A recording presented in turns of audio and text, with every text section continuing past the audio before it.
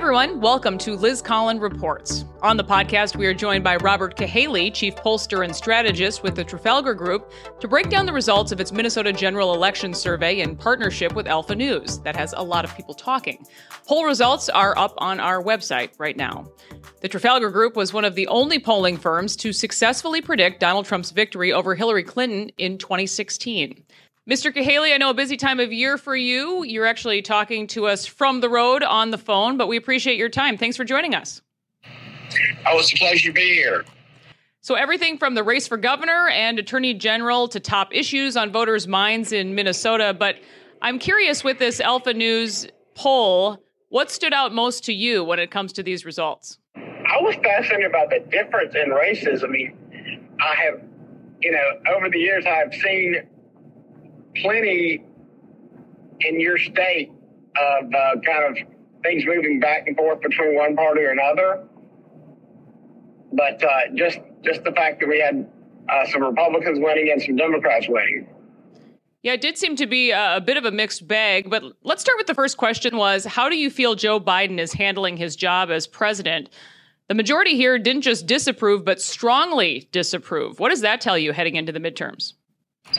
Well, it tells me that whatever's bothering people in a particular part of the country seems to kind of come back to some Biden policies. Everybody's being bothered by inflation. They're being bothered by the predominance of fentanyl, which of course ties into the border.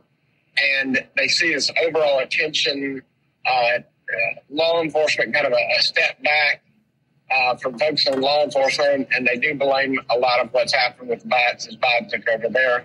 So it doesn't really surprise me. Everybody has their different reasons in any given state for not approving him, and they're very different from state to state. But the only thing that is common is that he's not approved. And moving to key Minnesota races, the race for governor is basically within the margin of error, but Tim Walz and Peggy Flanagan, they're the DFL candidates, they were up just 2.7%. So again, within that 2.9% margin of error.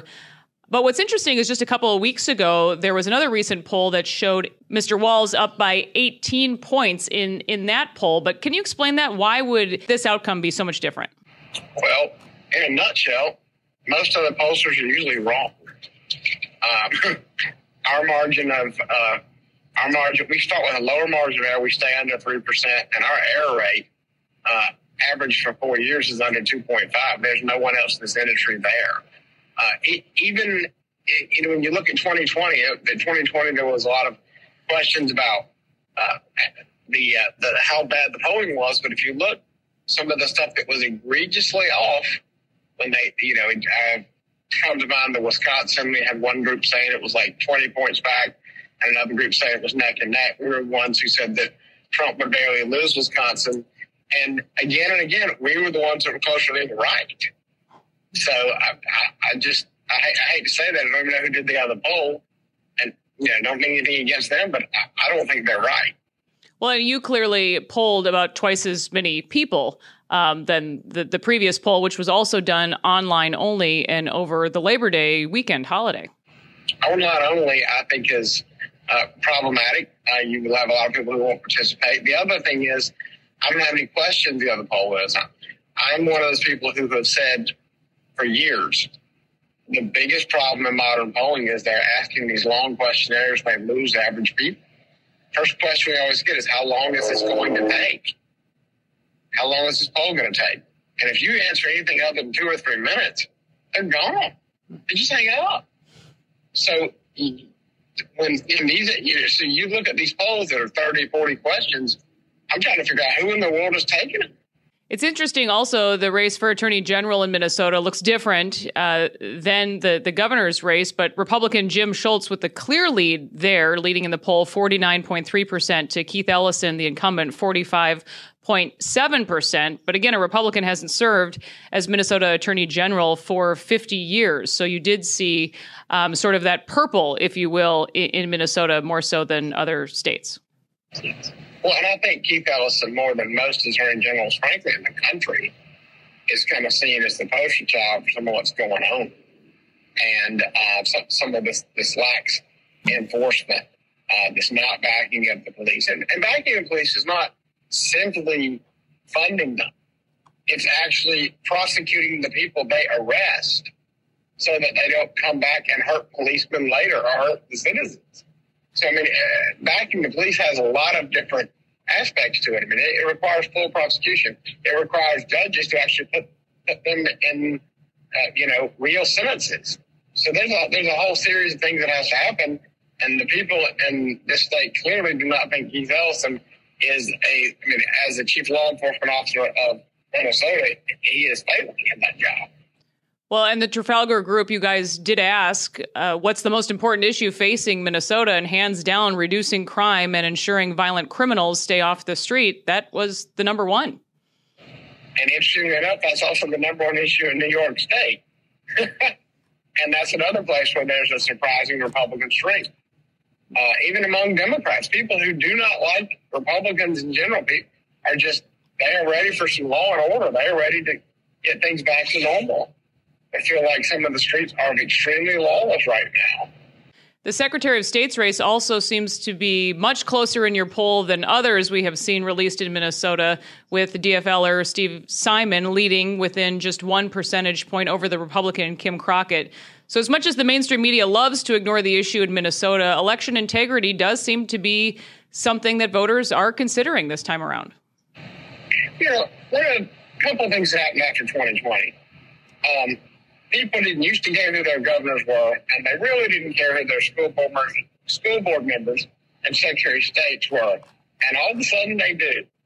And so these people who were kind of nameless, operating there without a lot of attention, are now very, very much on the front page, and certainly in the eye of the person considering who they're going to vote for. They're actually looking down ballot at those races. So it doesn't surprise me that you're seeing attention there. And certainly right now, the fact that you've got some of the lower ticket folks with the Republicans up by 2, and I think it's Auditor and Secretary of State, and the Republicans up by 3, and Attorney General, and just behind by 3, and the governor tells me that overall, maybe we need a different direction is there. And they're not blaming the governor, but they're blaming a lot of others. And it's more of an opinion about kind of how the parties in power have handled things. And that's what your poll found, that Republicans could be on the verge of winning their first statewide race since 2006 in Minnesota. And I am curious for you to share a little bit more about your unconventional or unorthodox way of polling, kind of your claim to fame, if you will. No secret, obviously, that you're a conservative pollster, but there are some techniques your group keeps close. What can you say, though, about how you go about gathering your information? I know you talked about that a bit earlier. I mean, the main thing is simply, we don't believe in long questionnaires. We really just think average people don't take them. We hear this every day. I mean, just, think about it this way. You go to the grocery store, you got 3 or 4 things you need to pick up. You really don't, you'll live if you don't get them. Maybe you can run and get them at one of those convenience stores, but you can go in the grocery store. Well, you walk up there and every line has 10 people in it. And they're going slow. And there's no quick way to get out with your 3 items or 4 items. A lot of people just say, heck with it, I'll come back another time. But if all of a sudden there was a line that was open and you have to wait 2 people deep, you might as well stay. And that's kind of human nature. And that's the way people feel about polls too. If it's not going to take much time, it doesn't disrupt their day much, sure. But as soon as you start talking to a busy mom or dad with kids, they're trying to feed them, they're trying to get them off to all the various activities families go to today, be bothered on their weekends. I mean, you just can't expect normal people to give you 30 minutes to answer 25 or 30 questions. It's just not reasonable. And you end up people care too much about politics, which is always a problem because the people who are the lower information tend to be the ones who swing elections. Or you know, people who are just sitting around the house and they're bored. But what that doesn't represent is average folks. And so that is a real problem, and the polling industry just won't accept that they have to abandon this. It's great if you were to do detailed research, but if you're trying to figure out how an election is going to go and how people actually feel right now about an election, it's a horrible way to do it. To ask tons and tons of questions. We also look at big sample sizes. We don't poll a state with less than 1,000. and you get 1,000 people's input, and you get a margin of error that's very low, there's very little weighting involved. And so we believe strongly in that. And we also believe in, picking likely voters. And we have kind of our own little methodology for picking out exactly which ones we think, which trends will have people voting, with knowing that, there's low propensities, they're more likely to vote in any given year or less likely to vote. So we don't ever just do this nonsense among registered voters. You see a lot of polling companies do that. We use a diversity of methods, whether it's live calls, automate calls, text messages, emails, other online, but it's a mix because people are different. There's not a bank in America that says there's only one way to put money in. You can go to the ATM, you can go online, you can use an app, you can go in the branch because everybody's different. And so the banks figure, hey, if we're going to cater to everybody, that's the only way to keep everybody with different lifestyles involved. Why hasn't polling figured that out? Is that you can't expect everybody to participate the same way. There's a major national news network. Their entire poll is all live calls.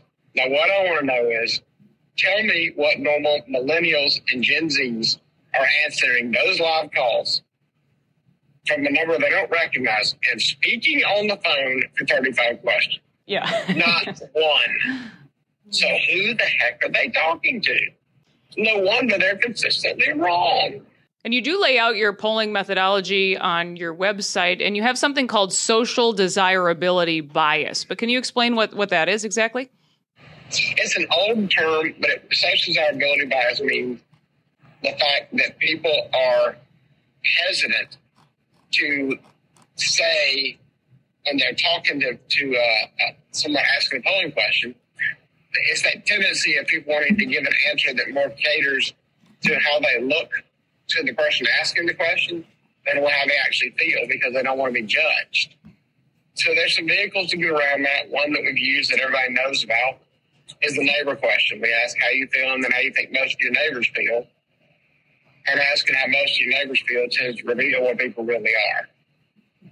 Because that gives them a way to tell you without you judging them for telling you that. And you bring up this live interview. I know I talked about the KSTP Survey USA poll. That was 500 people. But there was also, just this last weekend, was released a KARE 11 Star Tribune NPR News Minnesota poll. But that was based on live interviews over the course of 2 days with 800 Minnesota registered voters who indicated that they're likely to vote in the November general election. So again, we're talking about a larger number of people that Trafalgar worked with. So you see every signal at this point that Republicans in Minnesota should feel pretty good at the results. I mean, I don't like to give parties advice, but what I would say is I think this is going to be a close election. I really believe 2021 is a good example of what 2022 can be about. Both parties, and you look at places like Virginia and New Jersey, and both parties were trying to turn out people who don't usually vote in those elections. If the focus of any election is recognize 2020 as a high watermark, how close can you get there? And I would argue whichever party gets closest to their 2020 turnout for 2022 is going to win. And yeah, we see Republicans are very fired up and they're angry about a lot of things. The Democrats are very fired up, but it's all about, this is not a conversion election. It's a motivation election. People are not changing their minds. It's just a matter of which side motivates their people more. All right, with less than 50 days away now, we will see how it all pans out. Again, Chief Pollster and Strategist from the Trafalgar Group, Robert Cahaly, thanks for joining me. No problem. I was happy to do it. And that will do it for this episode of Liz Collin Reports. Be sure to subscribe anywhere you get your podcasts and check Alpha News out on YouTube. Click the subscribe button there. We'll see you next time.